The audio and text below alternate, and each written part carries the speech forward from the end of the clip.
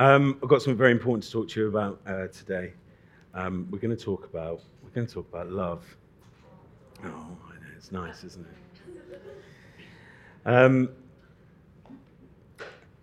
When I was at school, I really used to love trashy pop rock.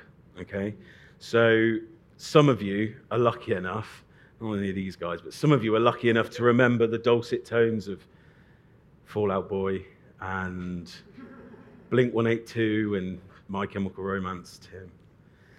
Essentially, if there was an American man with a whiny voice singing about how his life was really tough despite the fact he was married to a supermodel and was a millionaire, I loved it. I absolutely loved it. I just liked that kind of music. But when I was a kid, liking music wasn't enough. When I was young, music was a personality trait. Okay, it was part of who you were. It told you which friends you had, because you could only hang around with people who had the same music interests. It told you which TV programs you watched. It told you how to dress. So I used to wear desert scarves. I don't know if any of you remember desert scarves, but I used to wear desert scarves all the time, even to school, even though they weren't allowed. And every morning before school, after I had finished straightening my fringe, which is probably why it's so thin now, after I'd finished straightening my fringe, I'd put wax just on the top of my head here, nowhere else. And I'd get my desert scarf, and I'd put it on my head, and I'd just sort of mix it up. And I would get something not dissimilar from that. And I thought I looked good. And it became part of who I was. That hairstyle was part of me, was part of my friendship group.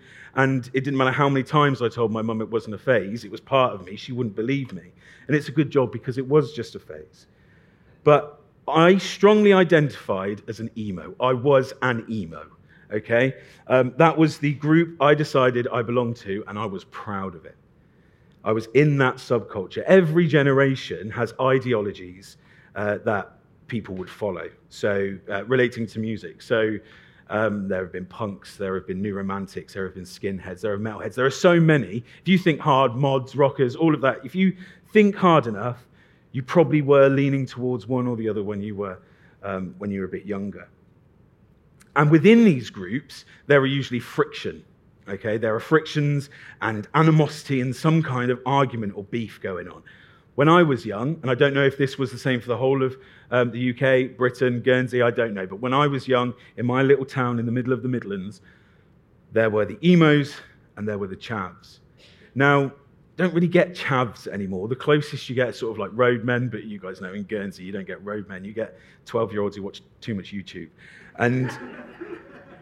But we're sort of talking like Burberry tracksuits, sports socks over there, like pulled over their tracksuit bottoms, usually with a bottle of something alcoholic in their hand. And then us emos with our dark clothes and bright red scarves and stupid hair. And there was always friction between us, especially at school in the playground every lunchtime. Honestly, West Side Story had nothing on us. We were always fighting. There was always some kind of conflict, whether it was just a fight, whether it was stealing someone's bag and throwing it over the school fence. A couple of times, someone pouring whole bottles of Fanta over someone's head. Of course, I wasn't there for any of this. I was in the library hiding from the popular kids. But the point is, from a young age, me and the people I grew up with were taught to distrust the other, to dislike those who are different from us, and to disagree with their opinions if they weren't our own. Humans, by our very nature, are tribal. We have our own communities, and we often struggle to break out of them. It's part of us. It's part of our genetic makeup. But that's not how Jesus wanted us to be. He wanted us to be different from that. He wanted us to go against what was natural in our DNA. Galatians 5:22-25 says, "But the fruit of the Spirit is love, joy, peace, forbearance, kindness, goodness, faithfulness, gentleness, and self-control. Against such things there is no law. Those who belong to Christ Jesus have crucified the flesh with its passions and desires. Since we live by the Spirit, let us keep in step with the Spirit. Now, we're going to go through that whole list of different things in a minute, but really I want to focus on that last verse first. Okay, I want us to internalize it. I want us to really understand it and keep it in our mind as we move forward. Since we live by the Spirit, that means living for God. Okay, that means being part of the Christian faith and having faith and wanting to achieve that. Since we live by God, let us keep in step with the Spirit. Let us be led by God's example. Let us be led by Jesus' example. So if we are to live up to those expectations, which is what we're being told, what is expected of us? Well, love, joy, peace, forbearance, posh word for patience, kindness, goodness, faithfulness, gentleness, and self-control. 9 points. 9 separate qualities, apparently, to work at, to help us on our way to being good Christians. Don't worry, I'm not going to go through every single one. But they're all connected, is the truth. That's why we don't have to talk about all of them. Because being kind helps you to be good. And being faithful allows you to be kind more openly. And being gentle informs kindness and faithfulness and peacefulness, which then helps you to be patient and joyful and so on. They all cross over. But the thing they all have in common is they all revolve, they all orbit around this idea of love, whatever love is. In Matthew 22, Jesus said, "Love the Lord your God with all your heart, with all your soul, and with all your mind. This is the greatest and most important commandment. The second is like it. Love your neighbor as yourself. All the law and the prophets depend on these 2 commandments." The 2 most important things that Jesus says we can do involve loving. The first, loving God, and the second, loving each other, which is easier said than done, I know. Loving God is easy enough, right? Kind of. We come to church, we worship, we're consistently loving God in all we do, right? So how can we love him more? Well, the truth is, no one has completed it. No one in this room loves God, 100% finished, done, can't improve, that's it. An important thing to remember is that if someone here, or if anyone you know, if anyone thinks that they are superior in their love for God, or that they can't improve how much they love God, or that they couldn't love him anymore, truth is they don't love him enough. Truth is they've become complacent in their faith. They need refreshing. So we can always improve in everything we do. And so we're going to leave that for today. We're going to talk about how to love one another. We can do that by fulfilling the commandment Jesus gave us, loving one another. It's tough. It's difficult sometimes, knowing that there are people out there you disagree with, people you don't like, but to keep in step with the Spirit, to be led by Jesus' example, we need to love them regardless. Put your hand up if you are watching I'm a Celebrity. Anyone? A couple of people, a few of you. A few of you in denial. We'll talk about that another week. Matt Hancock. Oh, he's a bad man. Oh, he's funny though, isn't he? Oh, I'm going to vote for him. He's funny. He's interesting. I love him. I don't want to. I love him. Because that's what we have to do, okay? So what does that look like? What does me loving Matt Hancock look like? Well, news, that'll be on the front page of the Guernsey Press tomorrow, won't it? What does it look like? It doesn't mean that we have to try and be best friends with everyone, for a start. It doesn't mean that you have to invite that colleague that really annoys you to come around for dinner to your house. That's not what it means. You could do that. It'd be lovely if you did, but that's not what it means. It doesn't mean that you have to invite the man at Waitrose to go out for a beer with you. That's not what loving people, everyone, looks like. It just means you have to be willing to let that person see Jesus in you. Okay, that's how you love someone. If you have a child who is 2 years old and they say, "Mummy, Daddy, all I've ever wanted to do," I don't know if your child speaks like this well, then you're rich. But if they say, "All I've ever wanted to do in my whole life is touch that hot oven," you don't say, "Go on then, have fun." No, you say, "No, don't do that, silly child. You're going to hurt yourself." That's love, okay? Because you could just walk away and be like, "Yeah, all right, get cracking. But we don't.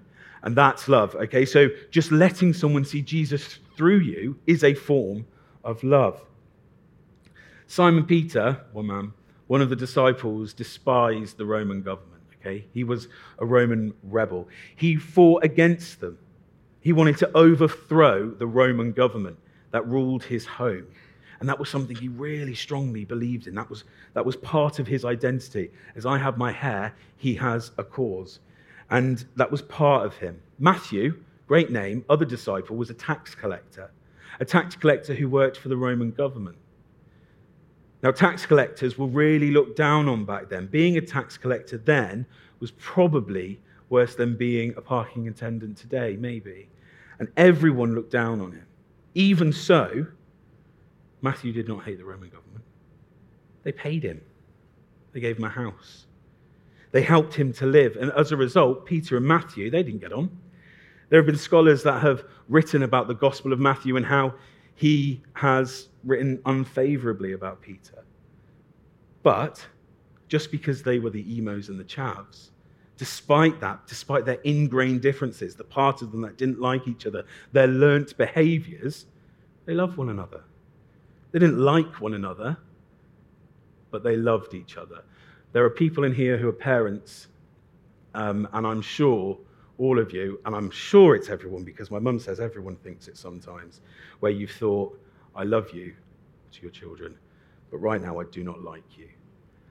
And I have that. I don't have any children, but I often feel that about friends. I think, I do love you, but I wish you would, right now, I don't like you. And that's valid. That's a real thing. You can feel that, but you can still love that person. Just because you don't like them at that minute doesn't mean that you should forget them. So we're not talking about small disagreements between Matthew and Peter. They were in different tribes. One tribe that wanted to hurt, wanted to overpower, wanted to control the other. But Jesus knew this and purposefully picked those two adversaries to be in his chosen 12, to show us how we should all love. Even if you have those disagreements, doesn't mean you should love that person any less. Jesus shows us throughout the Bibles the different ways that we can be kind. He shows us by being kind in those ways, by modeling. Teaching us in the same way we teach our children to brush their teeth, wash their face, use a knife and fork. So to go through every single way that Jesus teaches us to love would take a very long time. We'd have to go through every single one of his acts of love. But what he's doing is he's giving us a plethora of examples that we can learn from.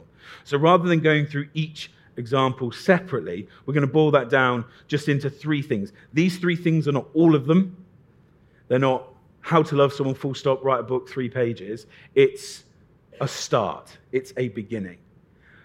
Earlier I said that not everyone loves God completely because you have to continue trying to work at that. It's not just something you complete and finish.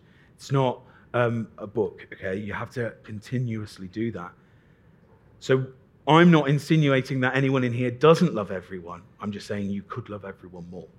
And this is how we can do that. So the first, as a starter, is loving others through patience. And it seems like a really small thing because to others it looks passive. It doesn't look like you're doing anything. If I'm becoming frustrated with someone because they're being noisy in my life, they're providing distractions from work, and they're causing me to become less productive, it might be that that person actually just wants someone to talk to. So by allowing them to distract me for just 5 minutes longer than I usually would, by being patient with them, I'm loving them. By doing nothing to them. It looks passive, but in truth I am doing something. I'm providing that person with an opportunity to feel better. And therefore, I am loving them. Ecclesiastes says, "Be not quickly provoked in your spirit, for anger resides in the laps of fools," which means be calm. Don't get upset, don't get impatient. Otherwise, you may become angry or unkind. Being patient is an opportunity to love like Jesus loved. Being patient, number one. Number two is empathy. It's a nice, easy verse from Romans. Rejoice with those who rejoice, weep with those who weep. Easy enough, everyone can remember that. Being empathetic is being able to understand someone's situation or identify how someone is feeling. But the love isn't in the understanding. You can understand something and not act on it, and that's not love. It's the actions that follow. Often we see people who are a bit off or acting out of the ordinary, someone that we kind of know but not properly. And unless it's something that causes a huge reaction, unless it's someone bawling in the street or screaming in the workplace, we tend to ignore it because we're busy. You know, it can be tough when you've got a full day at work, when you've been working for 10 hours and you've got to get back to make tea for the kids, but you need to go and post tax forms and you're worried that the post office is going to be closed, and then you see someone that you kind of know and they don't seem right, but they're okay. And you just say, oh yeah, and then walk off and don't give them that time. You're not loving them. By being empathetic, by talking to them, understanding, but also letting them talk through their issues, and maybe, I'm not suggesting you do this to everyone, you'll never get anything done, but picking someone and being able to help them work through, being empathetic, you are loving that person. Now, I know that sounds like a niche example, but I'm sure if we think back, we've all been in a similar situation. A time in our lives when we could have helped one person just by having a chat with them. So that's point 2. Be empathetic to other people and love them as Jesus would have loved them. Third, act of kindness. Now, this one is probably the most tricky of all of them because the first is very passive, this is very active. It's got the word act in it. Luke 6 says, "But love your enemies, to do good and lend, expecting nothing in return, and your reward will be great, and you will be sons of the Most High, for he himself is kind to ungrateful and evil men." So I'm not suggesting that you go out now and buy something to give to someone. You could if you wanted to. I'm not suggesting that you're kind. Sorry, I am suggesting that you are kind to people by thinking about them, thinking about how you can impact their week. Show kindness as Jesus would love them. Maybe you could go out of your way and thank the person who gives you your coffee every morning. Usually you say, yeah, thanks, cheers, and walk off. Maybe you say, do you know what? I've been coming here every day for a year and this is amazing coffee. You do a great job. Thank you so much. Maybe you could give your partner the morning off and bring them breakfast in bed. Maybe you could. Maybe you could wash a friend's car, Jordan. Maybe you could wash a friend's car. Maybe. But just doing something to show someone you care about them. You'll show them you care about them, and you'll show them that love is free. You'll show them that love is kind, and you'll show them that Jesus is love. Through these actions, whether patience, empathy, or an act of kindness, people will see Jesus. And some of those people won't know him already. And they won't know that they're seeing God in you. But that's exactly what they're seeing. Oh, I like that song. Sorry, the teacher came out at me then. Did you see that?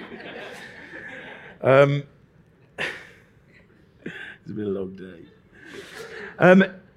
Living your life by the example Jesus set is the goal. Loving people. So I have another challenge for you. I have a challenge for you. I would like you to think on these 3 things. Under all of your chairs or on all of your chairs or near you or around you are little sheets of paper with the word P written on them down the side. P is for patience. E is for, very good at the front. A is for, good, well remembered. What I'd like you to do is, hang on, I purposely haven't given you pens yet because I'm a teacher, because I don't want you to write when I'm talking, Ellie Gallion. What I would like you to do is have a chat with the people around you about that question at the top. I've got so many more here if people need them. What could you do to show you love others? Just in that top bit, above the dotted line. Because what I would like you to do with the rest of it is take it away. In the foyer, on the table, there is an excellently wrapped box with a hole in the top that I would like you, if you're coming back to church before next Sunday, or even if you wait until next Sunday, just throughout this week, really try to show an act of patience. Then just write there. Don't write your name, keep them anonymous. Write how you've shown empathy to someone. Write an act of kindness that you have done. I want you to take a few minutes to talk about how you could do those things, how they could show themselves, but that is not the challenge. That's not the tricky bit, because we're Christians and we should be doing that every day, right? The dictionary defines the word tribe as a social group composed chiefly of numerous families. Does that sound familiar? As far as the dictionary are concerned, we are a tribe. We are the emos. People outside of the church, they are the people who don't know Jesus. They have no idea the amazing things that go on in these walls throughout the week. They're in different tribes. They're punks, they're rockers, they're chavs, a lot of them. What we want to do this week, my challenge to you, is to think of these three things and to perform those acts on someone who is not in this tribe. I don't want you to do it to each other. I don't want Jordan to wash my car. I want Jordan to wash that man at Waitrose's car. Okay? I want you to spread your wings and go out and see people on the island, because in that way, we can show people who Jesus is. We can show the island who church is, and who this church is, and we can show Jesus what he means to us. Okay, so 5 minutes. Pens are located here, here, and here. They're dotted around. Find them, and then in about 5 minutes, the band will come back up and I'll pray, and then we'll crack on. All right, so 5 minutes. Have a chat.